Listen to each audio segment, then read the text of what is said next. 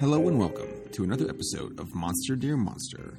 I'm your host Dave, and I'm joined this week by Cameron.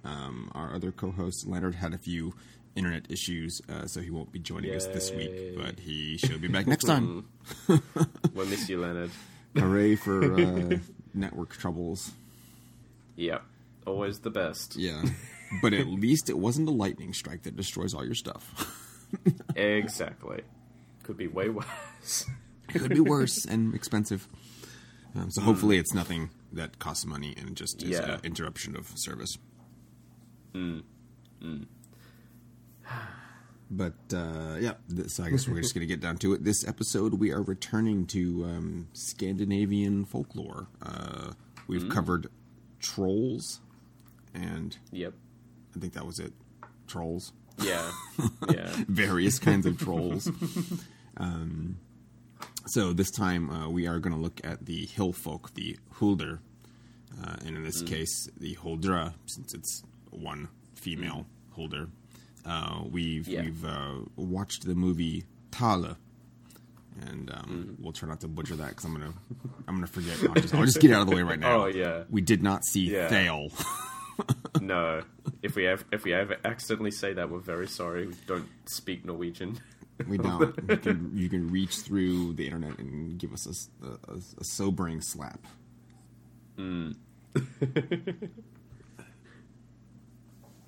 But I guess first, we would be remiss if we did not do our yokai of the week. Yeah. And what are we on this week, Cameron? We are on D, E, and F. It's that portion of the alphabet where the Japanese just weren't super interested in starting names with these particular sounds. I was going to say letters, but since they don't share the English alphabet, that would be incorrect of me. Yes, they were particularly remiss in the E department. Oh yeah, there's 2 entries. I'm like, come on, really? I mean, it's even for you're pausing for a think word. It's just etto. Use the E. Use E for that effectively. Come on, you can do more with this letter. Come on, Japan. But yeah, we're gonna roll the dice. We're gonna see which yokai between categories of D, E, and F we get, and we'll see how it goes. And so, in the name of the moon, roll them, Dave. 2. 2. Oh. Dai Tengu. The most powerful Tengu. Each of whom lives on a separate mountain. Okay, like it. It's just going to link to Tengu. Did we do this already? It's good. I don't know. I don't think we did. Yeah, it's linking to great and small demons. That's under not useful. Tengu. Well, I guess we can take a look at the I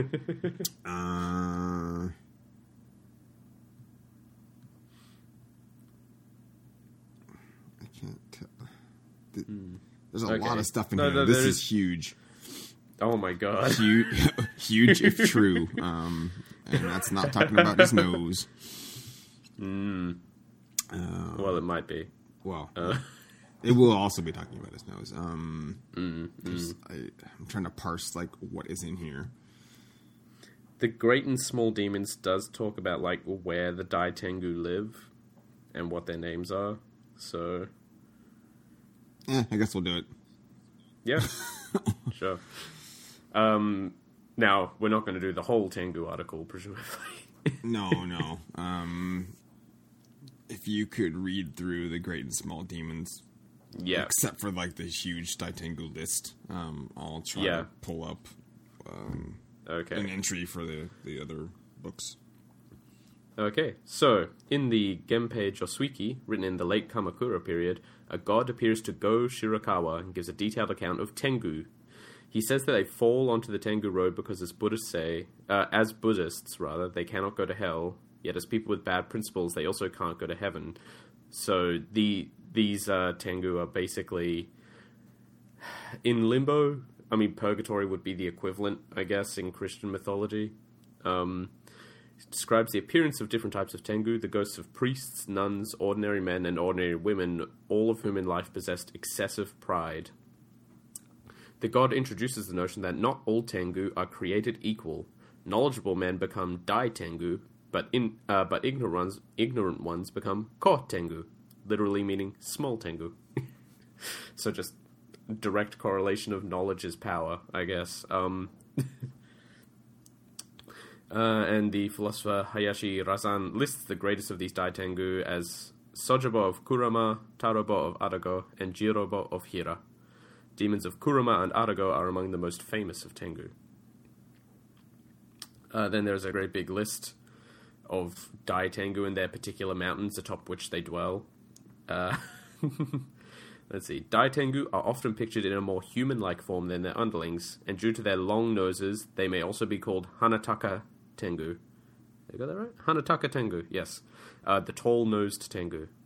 Kot Tengu may conversely be depicted as more bird-like, sometimes being called Karasu Tengu, crow Tengus, or Koppa or Konoha Tengu, foliage Tengus.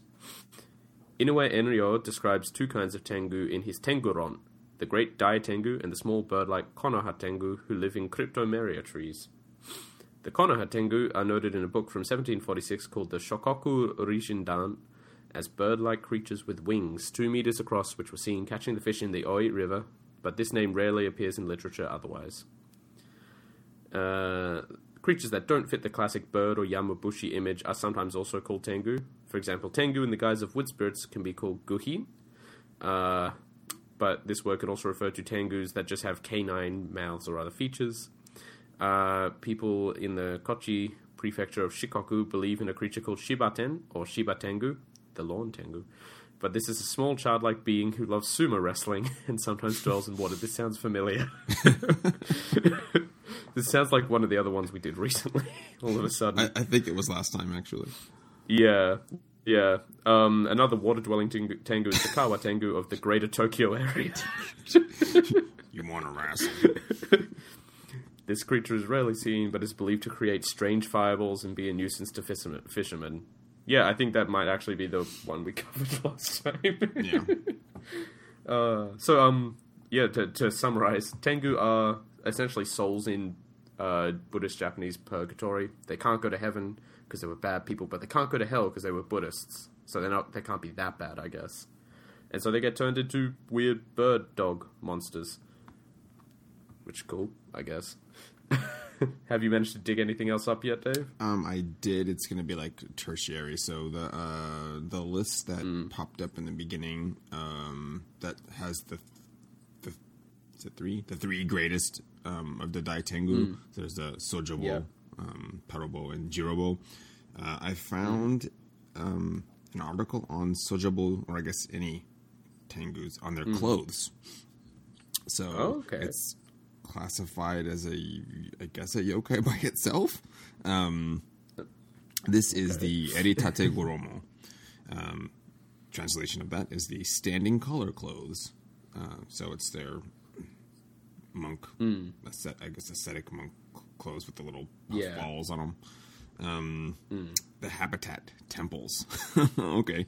The Eritate Goromo are Buddhist high priest kimonos that have transformed into yokai. They still look mostly like the high-collared ceremonial robes of a priest. However, the long pointed collars have twisted into long pointed noses, and they have sprouted eyes and beards. That's cool. That's pretty cool. The most famous Eritate Goromo was once the kimono worn by Sojobo, king of the Tengu, who lives on Mount Kurama, north of Kyoto. Sojobo is a fearsome, powerful, wise, godlike monster with the strength of 1,000 ordinary Tengu. Wow. He is a master swordsman and was responsible for training a number of famous legendary heroes of Japan, such as Minamoto no Yoshitsune. Although he is an ascetic Yamabushi and great teacher like any Tengu, Sojobo has an evil side too. He is said to feed on children who wander too deep into the mountains. Sojobo was not always a Tengu. He was born a human and became a well-respected high priest. He was also proud. He mistakenly believed that he had achieved Satori, or enlightenment. Although he expected to become a Buddha when he died, he transformed instead into a demonic Tengu. Even as a Tengu, the proud Sojibo continued to live as a Buddhist priest. He trained daily and wearing his ornate priestly vestments. Oh, that's a weird sentence. Either due to Sojibo's extreme pride or due to being warned by a magical Tengu, a spirit became attached to his high-colored robes. They transformed into this yokai. And there's actually, I can't show you because it's on my Kindle, but there's a little picture. And he does indeed have a funny beard. Cool. It looks like a peacock, I guess, because it's proud. So the back of the kimono fans up as like feathers, and the part of the collar folds over into like a little bird beak. Okay, cool. Well, that's we've all learned something new today. Yeah. Yeah, that was all that I found on all right. these guys. Well, yeah, I guess that was Yokai of the Week then. Bum, bum, bum, bum, bum. All right. I guess that brings us full circle. There was no full circle. I guess we're just back to where we started. Tala. So this had you watched this before? I had not watched it before. I had seen an awful lot of trailers for it, and I had always thought about watching it, but I'd never just really gotten around to it. So this was my first time seeing it. Okay, yeah, exact same. It had been sitting on and off on my watch list for like a very long time since I guess it came out. I had been really interested after originally watching Troll Hunters, but I don't know. I guess it just got away from me somehow. Fell into the abyss of my movie queue. I guess overall, I remember there being like poor reviews, or it was catching flack for something, but I don't remember what because it was too long ago. I think people didn't like sort of the pacing and the ambiguity of certain things. Yeah, I could kind of see that, but I think watching it, I didn't have any problems with it. I thought it was... I really enjoyed it, as a matter of fact. So we'll do... Can't even really go scene by scene. It's too slow. The movie's paced out. It's fine as you're watching it, but trying to think about it, there's not a lot that actually happens. So... what the movie is essentially about are two crime scene cleaners. I know there's a word for what they do. It's the dudes that clean crime scenes. They're the fixers, the cleaners. Who knows? Yeah, it's like it's a regular job. It's not some kind of fantasy thing. No, it's a. I don't imagine. Remediation. Yeah, I don't imagine it's a high-paying job, but it's definitely one that's difficult, necessary, and necessary. Yeah, because it's not just any crimes. It's like I think if people had passed away, just deaths. They're just cleaning up houses and messes if it was necessary. But this is Leo, and I keep wanting to say Elvis. Is it Elvis? It is Elvis. Yeah. Okay. I don't know. Yeah. I guess it's literally Elvis. Yeah. It might be... I don't know if the character technically has another name, and that's like a nickname that's stuck or anything, but I don't think he's ever referred to as anything else. No, I think that might just be his name. And it's fine. I thought it might have been because he had those sideburns. Maybe that's why they named him that. It could have been, and it could have just been like there. Because these guys are... they're as far as I can tell, they're like long time friends. Like they've known each other. There's a history there, but it doesn't elaborate on it. It's just not necessary. No. And of the two, Leo is he's the one that actually doesn't own it, but he runs the business. Yeah. Or at least part of it. And then I think he has a partner, a general partner that is sick or something. He's not able to not able to make it. So he temporarily hired on Elvis to help him out. Yeah, basically just roped an old friend into Yeah. what ends up being like a gross job. Yeah, like it's not a great job if you're not ready to do that kind of thing, I would imagine. No, and as we find out for about 5 minutes in the opening scene of Elvis continually vomiting, so that part was great. Yeah. It was my favorite thing to watch super late at night. Yeah, that just brought me back to university, really. How many dead bodies were you cleaning up? Did you do forensics or something? Actually. Yeah, I did most of a forensics bachelor's, so yeah, it was actually there was a lot of bodies and there was a lot of vomiting on other people's part. Luckily, I was fine with it. But yeah, it wasn't the bodies weren't vomiting. Please, that would be different kind of job. No. Anyway, yeah. So they're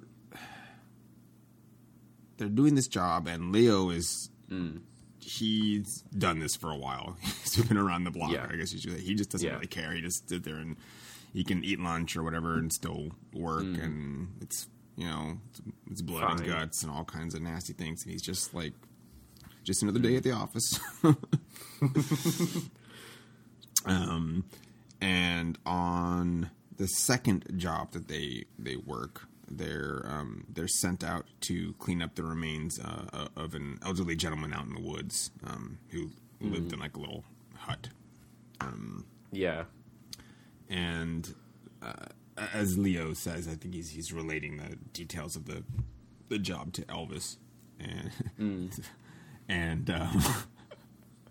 so I like it because it's actual Elvis. Yeah. But he's giving him the details, and he says this one's a little bit. I mean, he knows that his friend like has trouble doing this, so he tells him this one's going to be a little bit messy. The elderly gentleman, like we found, has flowed. He's flowed. We found half of him, and the other half, some animals got to it, and they're like spread out. We gotta go find the bits. Yeah. I guess thankfully this one isn't as messy because the bits they find are like picked clean. Yeah, like extremely well. They're just white bones. So that part of the job is much easier than the previous one, where it's just like a lady head. I think they said she's stuck to the floor, so that was kind of gross. Yeah. And they don't really show anything other than like a pool of blood, and that's fine. With a hair curler in it, with I think is the weirdest detail in it. Yeah. It's beautiful, wonderful stuff. So they're digging around, and they have to clean out. I think he was saying he said outhouse is the translation, but I think it meant it's not a bathroom, it's a shed. Yeah, it's just an outer house. An outer house. Yes. So Elvis is kind of tossing junk out the door, and happens upon a basement. That's not wouldn't ordinarily be in you wouldn't expect it in a shed. It looks more like a fallout shelter or something similar. So, of course, as you do, they have to go check it out. And well, they're not going to initially. No, Leo's like, okay, no, let me call this in. We shouldn't touch anything. And Elvis is just like, no, I'm going to go in there. Yeah. Elvis is he's dead set on exploring this, and Leo as the consummate professional is like, yeah, we're not actually supposed to be messing with things, and they don't. I mean, it could be more that if this was in fact not a natural death in the scene of a crime, they shouldn't be messing with things. Oh yeah. So I think that was more of what it was. Plus, it's the dude's stuff. Oh yeah. But they go down there, and lo and behold, it's not just some little basement. It's full of creepy shit. Just jars and things in jars and old empty cans that expired 20 years ago. Yeah, like this one's from 1989. This one's expired in 91. But they look like they've been, recently eaten through, or at least something soon. It doesn't give you a time no. of the setting of the movie, but Yeah, we have to assume no one's got it's- smartphones, but they've got phones. They do, and I don't know if that's going to be a nature of like the actual setting. Yeah. So it could be that because they are out in the kind of the country. Yeah. Also, that. It's Anyway. probably neither here nor there. So Yeah. as they're digging around, they find like a tape recorder, and this totally gives off like Evil Dead vibes. I mean, I knew going into what this is about, but they're definitely playing up like a semi horror angle.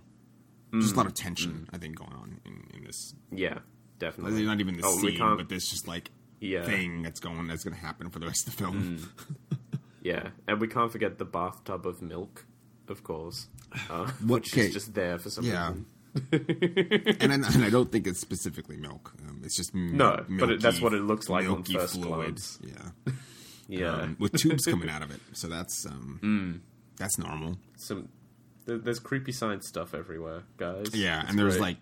like anatomy charts and pictures of what could be deformities, all kinds of stuff, just like plastered on the walls. This is not like a regular little basement, in any sense of the word.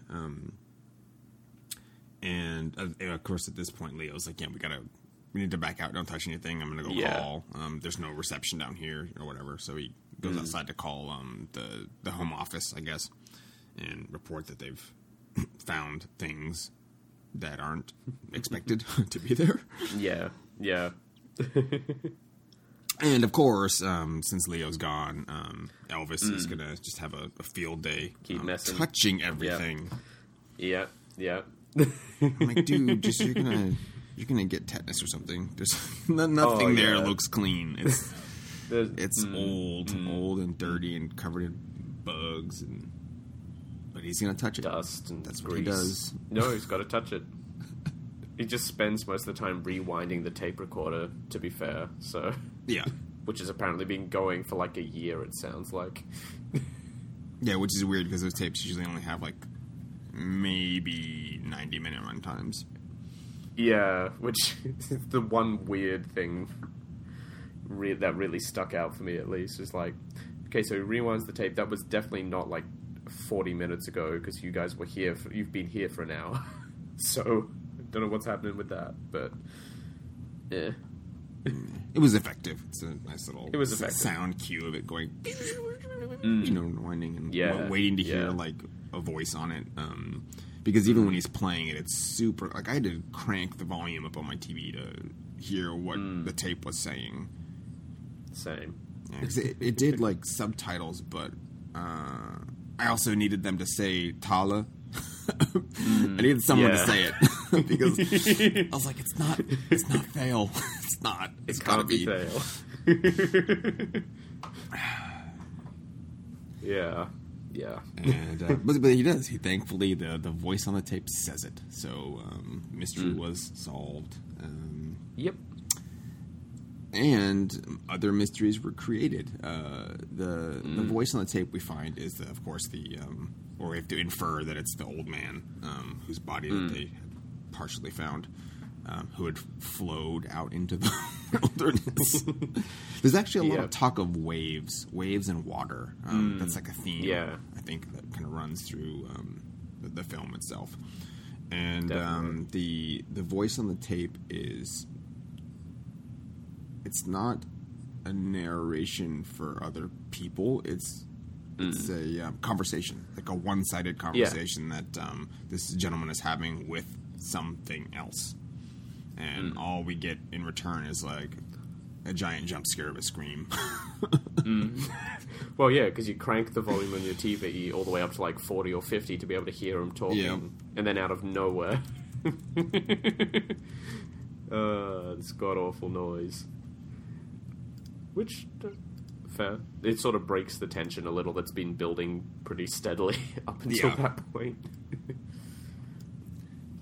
And so this scream we get is the titular Tala, supposedly.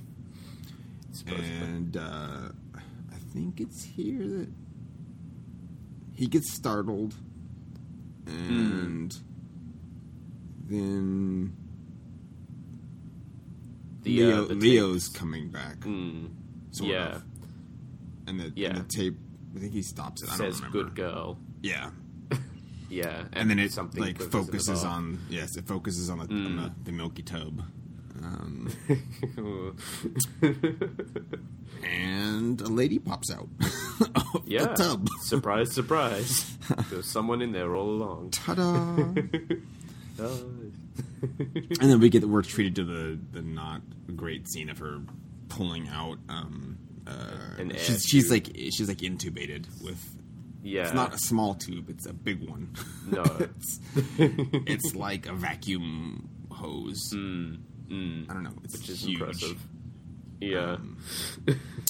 But yeah, so she has been sitting in the tub for...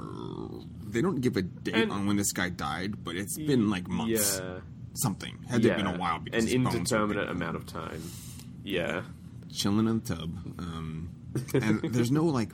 air pumps down there. I don't know where that air is coming from. I don't like it doesn't get into that. It doesn't show you where the tubes are leading. No. We just have to infer that somehow she's just still getting oxygen. I mean, like everything still had power. That little mini fridge was still going. Yeah. The ugliest. I mean, it all looks like it's from Saw. Like everything just does not look good. My initial thought was Evil Within, actually, but yeah. Okay, yeah, that works. Looks like the safe head. Yeah. Yeah, it is a little funky little metal fridge. It's the kind with the old latch where if you got stuck inside, you're not getting out. Like, oh yeah, you've died. To be fair, if you manage to get stuck inside the 1 foot by 2 foot fridge, that's impressive. Right, you did anyway. Whoever put you in there. Yeah. So she pops out of the tub and proceeds to vigorously strangle Elvis. Yep. Got him in a chokehold. And so, of course, Leo, this is when Leo shows up because he hears Elvis gurgling for air. Yeah. And he manages to sort of talk her down from, like, murdering his friend by giving her some clothes because she looks like she's cold. Yeah. No, wait, I don't think he gave her the clothes. Did he give her the clothes? No. I think he just told her that he's gonna die if he keeps doing that. Yeah, he just super calmly said, he can't breathe if you do that to him, you know? I'm just like, you're very calm about this. Well done. He's calm about, like, everything. This guy is, like, total... He's stone cold, I guess. I don't know. I've never seen anyone just portrayed just so deadpan. And it works for the character, but... It's really interesting. He's just always chewing tobacco, I think it is, or something. It doesn't look like gum. I'm imagining it's that because of what we see later. Yeah. But yeah, then they're just kind of down there with this random naked woman they found. She is naked. She's not wearing no clothes. No. Well, you can't get in the bath if you got clothes on. No, that's unhygienic. And uncomfortable, especially for like months on end. 6 months. Yeah. Yeah, so what is it? They call the head of the company. It's like, we've got something happening on here. Can you send someone down to help out? Because they definitely call for help. Yeah. Because they just found a lady. They had professional. Yeah. They think that she's like, well, they have to assume that she's like kidnapped or something and was held prisoner by this dude in his creepy basement. It's a fair assumption in the case, I would say. Yeah. So yeah, they get the message like professionals are being sent to like take care of her, but you got to wait because you're way out there. Like they got to drive at least a few hours drive away. Yeah. And then, just everything happens. The movie ends after another 30 minutes of basically this. Yeah, it's, as we mentioned, the pace is a little bit slower. It works for the film, but it doesn't leave much to go much in the way of conversation. Because they're literally just sitting around. And most of the time, Leo is off trying to deal with people on his phone. So a lot of this we're getting is interaction between Elvis and Talib. And I think one of the most significant interactions we get is she has like a little room. The old guy built her just a bedroom. It's very nice, I guess, as far as little tiny bedrooms would go. It's fully furnished, has a little bit of lights, some decorations, a little bed, and she prefers to sleep under the bed, I guess. It's maybe but she's safer. hiding. She's hiding from the guys, sort of. Yeah. She's just trying to figure out who they are. She has no idea. She cannot talk. As far as we can tell. As far as we can tell, she chooses not to, or whatever. She understands them, at least to an extent. A degree. But Elvis... he kind of just like hangs out, lays himself down on the floor just to kind of talk to her. And at this point, she reaches over and she doesn't really caress his face. She grabs his face, grabs his cheekbone. And we're treated to a series of like flashbacks. Basically, she's sharing her memories and then reading his mind, I guess. It's very vague. Yeah. But that's what it came Something across like as. Because a lot of the images kept blending together. So she's kind of giving him a history of what she went through. And I don't know how much of that is a willing like transmission or... Because it's not an enjoyable process. Whatever this is, like... No. It hurts. He's in like a good deal of like mental anguish during this, and the images aren't like brutal; they're just normal, kind of sedate little snippets. But I think just the process of transferring that or pulling it or whatever is just not. It doesn't go over too well. But I guess it's our second clue, aside from the months-long milk bath, that something's up. Months-long milk bath. Yeah, she's definitely not a normal person at this point. You know, the weird semi-cryogenic stasis in the bathtub thing could be overlooked, but now we're just doing full-on telepathy, basically. So, yeah. Yeah, and her, I don't know if she had, like, contacts in or if it was something digital, but her eyes were definitely, like, a little off. Weird. Yeah, it was an interesting effect. It was like, because they're just big brown eyes, but it's something about the way the pupils move, I think.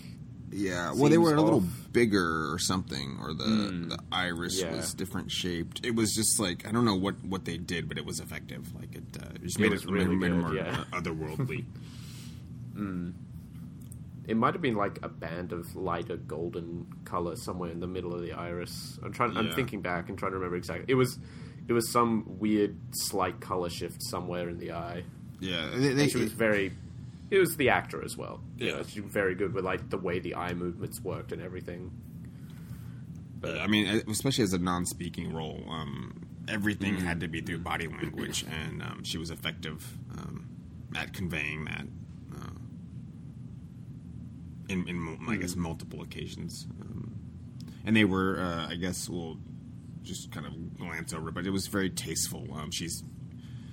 Is mostly naked through the film, but they don't make that a point of no, like an attraction. It's just it's more like if you just see an animal, it's just doesn't have any clothes on. That's just how it came across, and it was fun. Yeah.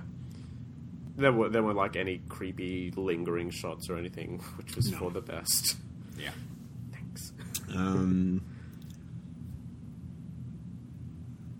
to think of nothing else really. Like I said, nothing like really happens. We get really a lot of our information through the flashbacks, and then a couple later on because she does the same treatment to Leo, just much briefer. There's a moment where Leo's out on the road taking a phone call, and we just spot something scuttle along the road behind him on all fours, which was pretty good. Yeah, like it was like 3 times. It was one super brief one. He turns and he's like, "What?" Thought he heard something, and then as he turns behind him again, we see the movement. Yeah. And there's something watching the cabins. Yeah. Yeah, it's good. And the CG and everything they used in this was reminiscent of what we saw in Troll Hunters. So it's all. Yeah. I think everything was fairly well done. The budget is not like great, but it's a very low budget substantial. Film. You know, they put their money where they needed to. I think in this case, exactly. and that helped having like all of two or three sets. It's subdued as far as what they're showing. We get a lot of even when they show like the countryside and where they're at, it's indistinct. Like it's just snippets of a forest or a road. You don't really get any kind of sweeping idea of what the surrounding countryside looks like. Yeah. God, what else? I mean, so we learned a lot of stuff through the flashbacks. We learned she had a tail, which was fair as a Huldra, right? Yeah. It looks kind of like a cow tail. I guess that's the closest. Yeah, it's sort of tail. It's meant to be a cow tail, effectively. I think because that's meant to be the sign when it looks like a normal person, and then as they walk away, you can see the cow tail lifting up the back of the skirt. Yeah, kind of thing. Yeah, which traditional thing. But she had a cow tail because it was removed because it was making her like more wild, trying to leave. Kind of, it's a bit vague on why exactly it had to be removed. It also served as like a it's almost like it's metaphysical. I guess maybe metaphysics is the wrong word. It happens later on, but it doesn't really matter the order of this. The Hulder, the hill folk, emit a like electromagnetic energy, like a wave from their bodies. I mean, as all things do to some degree, but theirs are literally individual, and it's described that it's basically like how we would use a fingerprint to identify individuals. Their whatever wave or stuff that they release is specific to that holder. Yeah, and the tail releases like that. Whatever that is motly from the tail. I think the body does it too, but it's concentrated in the tail. Like that's their otherness. And it's trackable by other hill folk, but also if you have specific instruments, you're able to find that. Yeah. So what it kind of turns out is Tala was abducted by a government or some sort of agency. It doesn't really say it was a government, but some society thing that's studying the hill folk, and she is not abducted, but kidnapped by one of the lead scientists, I guess. And he, I guess, doesn't agree with what they're doing or just wants her for himself. It's not clear. And he flees the organization, and they've just been for years hiding out. I guess it was like 14 years or something. Hiding out in the woods. And that's also why he cut off her tail, because the organization could track her by the signal the tail's giving off. But even separated, it still continues to like emit the pulse, and which is why the other the other holder also are after her, just to get her to rejoin their tribe or whatever it is. Literally her sisters, as far as the tape is concerned. Which is interesting.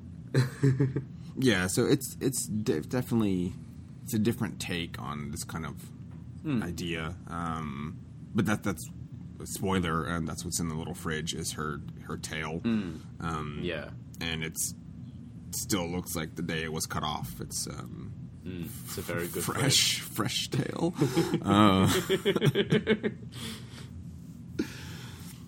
Who knows? Yeah. It's a lot of stuff that doesn't like ultimately matter, but it still flushes out. Yeah. It's flavorful, background. Yeah. basically. Yeah. Yeah, and like basically the organization catches on, comes to take Tala back.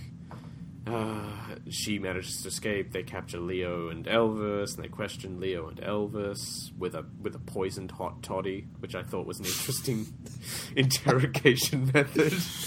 Yeah, he's like, here's your hot toddy. It's nothing in it. Don't worry. You could drink it. And he's like, but this one has something in it. This one has something in it. The most interesting way. Yeah. So if you don't tell me what I want to know, you get to drink it. It's okay. You get to drink the weird hot toddy. Yeah, it's an interesting method. And, you know, basically, as he's questioning Elvis, because Leo's unconscious, because they gassed both of them. And that's not a good thing to do to Leo, who, we forgot to mention, apparently has lung cancer. So, yay for him. Yeah. So while that's happening, basically, he's explaining that she seems really enchanting and naive and innocent, but that's like an evolutionary thing. Almost like it's something that intentionally puts everyone off guard, because they're still actually quite dangerous things, these Hulda. To which we get a montage of a John Wick style of murders of various armed agency people by Tala. So, you know, yeah, she killed someone with a horseshoe. I think it was two people. And then one dude, as far as I could read it, she jammed his rifle through his head all or the his way through chest, whatever it was that killed him. Yeah, it was through the soft part of the throat, I think. Yeah, the whole gun, yeah. just like right through, and it's stuck in there. It was like, okay, impressively strong, very fast. And you know, at this point, all the other Hulda show up and fend off the rest of the agency, and then run off, and Tala runs off with them, presumably. Yeah, and that's the movie. And more or less. So she looks like a regular human woman, generally. Yeah. And this is because I guess not specifically in captivity, but the scientists were like feeding her specific foods and her high to account for her high metabolism, because in the wild they just are only able to scavenge like whatever they can get. So they're all like super skinny and fuzzy. I think it's beyond that, because like they also have the very different leg joint arrangement. They have the much higher ankle, and with some of the tapes it talks about her being very, very adaptive, to the point where her physicality literally she was literally changed, because she's, I guess, around people raised in a human environment. It's changing to fit the environment, or to it kind of survive. Reminds me of it reminds me of the Selkie mythology, where, you know, the seal folk can, if they spend time with humans, they change into a person, and, you know, they can choose to live with someone for however long, and, you know, eventually they always turn back and return to the sea. But I'm sure there are tales like that about Hulda as well, you know. Yeah, there's a glut of Hulda tales. Here we go. This one I thought was very appropriate, considering some of the scenes that happen in the film. So this one's entitled "Married to a Hulda." There was a boy who went haying on an outlying pasture. He slept in the barn there. Late one night, he was awakened by many people entering the barn. It was a wedding party. The bride was so beautiful that the boy could not take his eyes off her, so he threw his sheath knife over her. The others screamed and rushed out the door, so I'm guessing this has to do with iron. And the boy was left alone with the bride. Then she became his. Okay. He took her home, and they got married. She was an energetic and easygoing woman, and they got along well.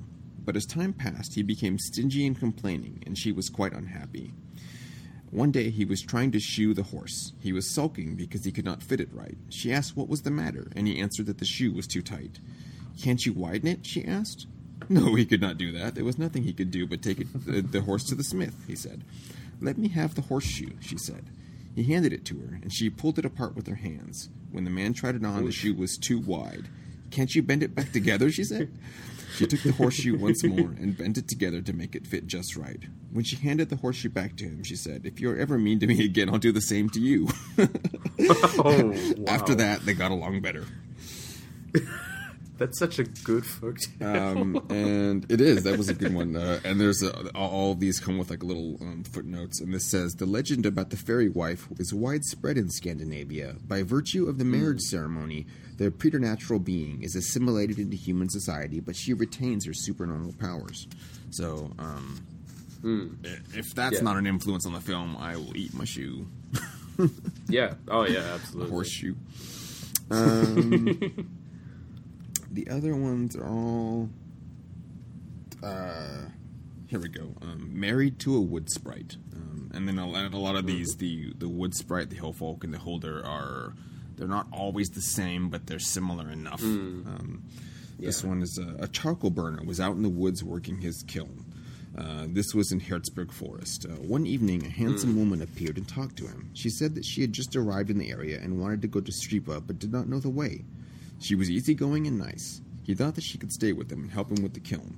So she stayed with him for 3 years, and they had 3 children. The youngest was a girl, and the woman named her Snorp. Snorp? Oh, well, we'll just go with that. But she made the charcoal burner promise that whenever he had been away someplace, he would first knock on a certain tree, which she pointed out to him before coming home. He should knock 3 times. One day, however, he forgot. When he got to the kiln, he saw her the way she really was. She stood there, stoking the kiln with her nose and claws and dampening the fire with her tail, which she dipped in a bucket of water. He got very frightened because he now understood that he was living with a wood sprite. He did not say anything to her, but turned around and went to an old Finn and asked for advice. And then the rest of the tale is him just like murdering his wife, so it's not great. Yeah. Less good. Yeah. There's the other ones are all going to be kind of similar. I really just kind of wanted to point out the one with the horseshoe.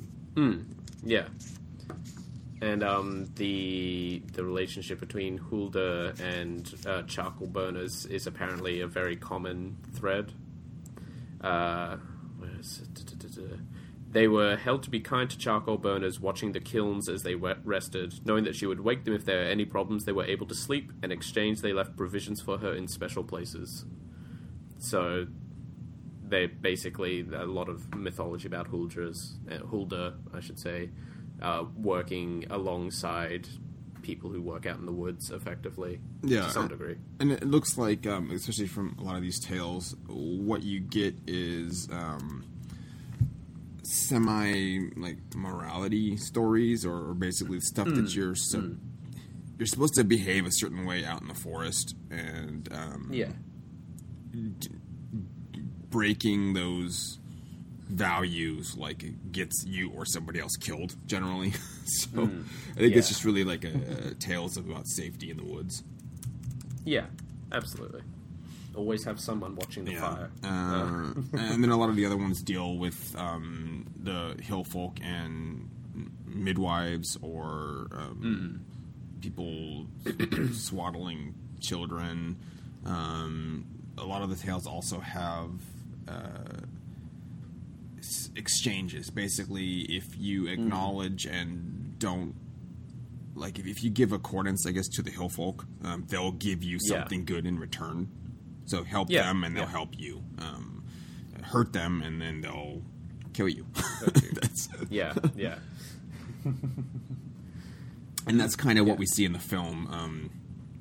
Absolutely. Sort of. Yeah. Leo and Elvis are helping her return to the forest. I mean, she could have kind of done it herself, but they're actively being kind. Yeah, they weren't hurting her. They gave her warmth and food they gave her. She apparently, I guess, eventually likes coffee. Yeah, eventually. Dare we give her caffeine? Yeah, it's like, should we give her the coffee? It was a cute little scene. But what we find out is the Tala, or the Hillfolk in general, can like sense irregularities in people. She can smell or see the cancer that Leo has, and just by touching him, erases it. Yeah, go ahead and talk about the flower scene. Yeah. There's a flashback where the old man used to set a little bowl of flowers next to her bed, but he wouldn't always replace them. So instead, when they started to wither, she'd just hold them in one hand and they sprout fresh, basically entirely revitalized. So I guess it's an implication of it's leaning a little more to the magic side of things at that point, I would say, rather than a natural thing. But it's like that idea of growth and rebirth and healing as a very natural thing to be attributed to this essentially wood spirit that's a Hulda. Yeah. Although Leo really plays it out at the end. Yeah. How long did they say? Not very soon. Oh, actually, I don't have cancer at all now. I was just like, what?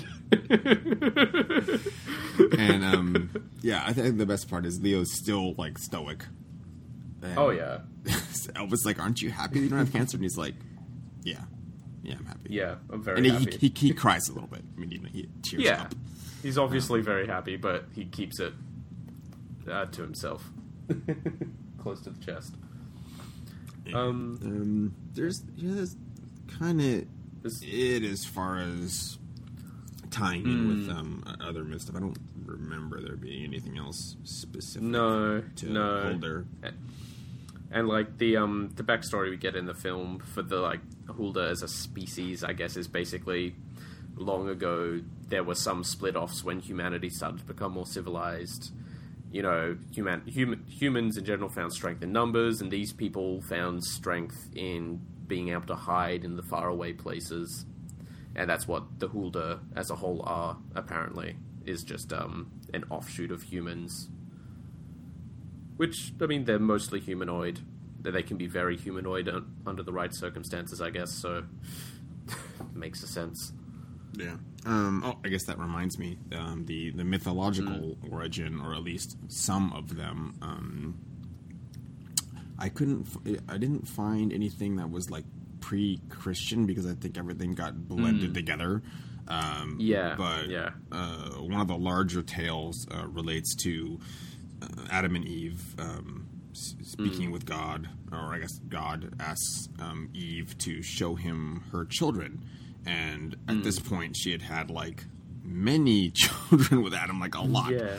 And so she's looking at her kids, and she's like, well, there's just actually too many, and he doesn't need to see all of them. Here's just some of them, and there's quite a few. So she shows him her brood, like a good chunk of it, and some of them are just still hidden away. And God says to her, this is all your children? And she's like, yeah, this is all of them. This is what I got, a whole bunch of them. And he's like, well, so the ones you didn't show me, we'll call them the Hillfolk, or something like that. Yeah, that's how they were created. Alternatively, all of the Hulder and the Nissa and trolls and everything else are instead the children of Adam and Lilith, rather than Adam and Eve, which we see in other mythologies as well. And then the third origin, where all of the mythological beings in Scandinavian folklore are descended from fallen angels. So wherever the angels fell from heaven, that created the specific. If they fell in the ocean, that's going to be all of the ocean-born ones. If they fell in the hills, it's the hill folk. Yeah. And in the caves, that became trolls. So that's how that was handled. It would have been interesting to see a little bit more pre-Christian stuff, but I think that just had so much influence. There's not a lot left. No. That's how it be. Christianity taking over all of Europe like that. Yeah. What is it? There's a little bit. I'm looking at the Wikipedia article. So basically, Huldras are part of a group of mythological creatures with the suffix of re or ra. So we have the Huldra, but can also be known as the Skogsra, which is sort of forest warden or spirit. Then you can have the Sjora, which I'm sure I'm butchering the pronunciations, which are mermaids, and Bergsra, which live in caves and mines and make life tough for miners, which could be trolls or knockers and things like that. I mean, I guess things to look into future, the collected Norwegian folktales of Peter Christian Asbjørnsen and Jørgen Moe, apparently where that's a little more detailed. So maybe for a future Norwegian and Scandinavian folklore episode. Excellent. There's always more stuff to do. Yeah, the Scandinavian folk belief and legend actually is a book I do recommend. It is edited by Raymond Kveidland and Henning K. Smerstorff. Semstorff, I guess. Making it easy for me to pronounce those. This is a really good book. It's yeah.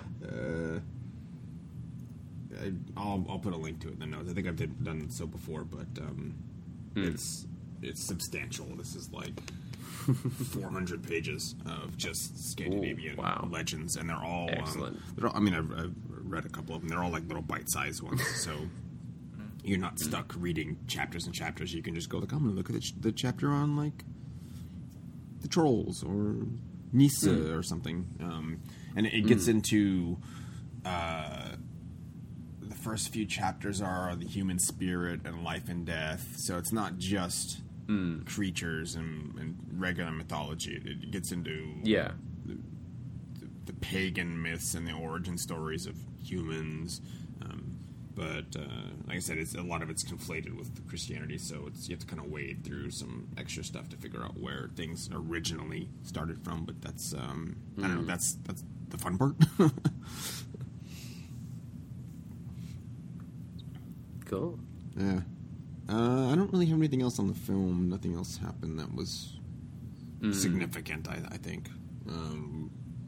Watch it if you haven't seen it. It's good. It's a good film. We probably spoiled all the good bits, but it's a visual medium, so I think it comes off a lot cooler than maybe we could have made it sound.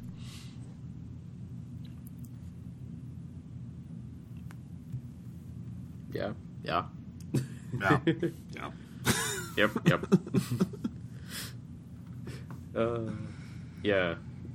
It's a good film, but it's not super long, and even then, it's probably still a little long for what it is. But it could have lost like 15 minutes and been fine. Apparently, there is or was a sequel in the works, or a spin-off. We'll see if that ever comes around. Probably not. This movie came out a while ago. Oh, but, we can dream. Yeah. We can dream our Huldra dreams while we sit in our milk bath. Yeah. Oh, God. It's just so weird. Because from in the film, like, apparently that helped hide the sort of the radiation she puts off, I guess, was the idea. If she's under the ground and in that bath, she's invisible. Like, she cannot be found. There's some super dense ferrofluid. Who knows? There's something in there that helps. Contain if they said what it was, it didn't make it into the subtitles, unfortunately. Yeah, and I felt like there was a lot going on that also didn't make it into the subtitles. But we do what we can. Do what you can. All right. I think guess that's probably gonna wrap us up. We didn't get any comments on this one. That's fine. It's I think a tougher subject. It's very specific. So but if you have any Scandinavian or Norwegian things you'd like us to look into, let us know. Yeah, let us know. Absolutely. Always game for that. Yeah, I think we'll call this. It's a little bit shorter of episode, but that's okay. Yeah, with this is what happens when Leonard's not when here we're to missing help us. we're missing a host. Okay, I guess with that being said, we'll kind of wrap this one up. Cameron, where can folks find you on the interwebs? You can find me on Twitter at @knight_twitten. That's Knight without a K. I also am hosting on another podcast, Realm and Ruin. If you're into Warhammer, 40,000 Fantasy or otherwise, come check us out. Warhammer Fest Europe's going on right now, and there's a lot of really interesting things coming out of it. So we'll have an episode for that probably next week. What about you, Dave? Where can we find you and indeed this very fine podcast that we're on now? You can find me. I am on Twitter pretty much solely at Sentinut_plus. The podcast itself, while we have a Twitter, I always forget what it is. I think it's Mon_DMonster. However, much easier is monsterdearmonster.com. That'll get you right to us. Feel free to just drop us a line. We love hearing from folks. That sounded sarcastic. No, we do want to hear from you guys. It makes our day. Sending in reviews would also be great. We have two reviews. You can send us more. Nice. That would be excellent. Or just say hi. That's enough for me as well. And we'll be back in 2 weeks to discuss something else. It's up in the air at this point. On the way, and we'll let you know. I'm imagining most of y'all hear this in the next day or two, so we'll give you advance warning of whatever the next subject will be. And I think that's us wrap it up for today. So bye bye, y'all. Bye bye.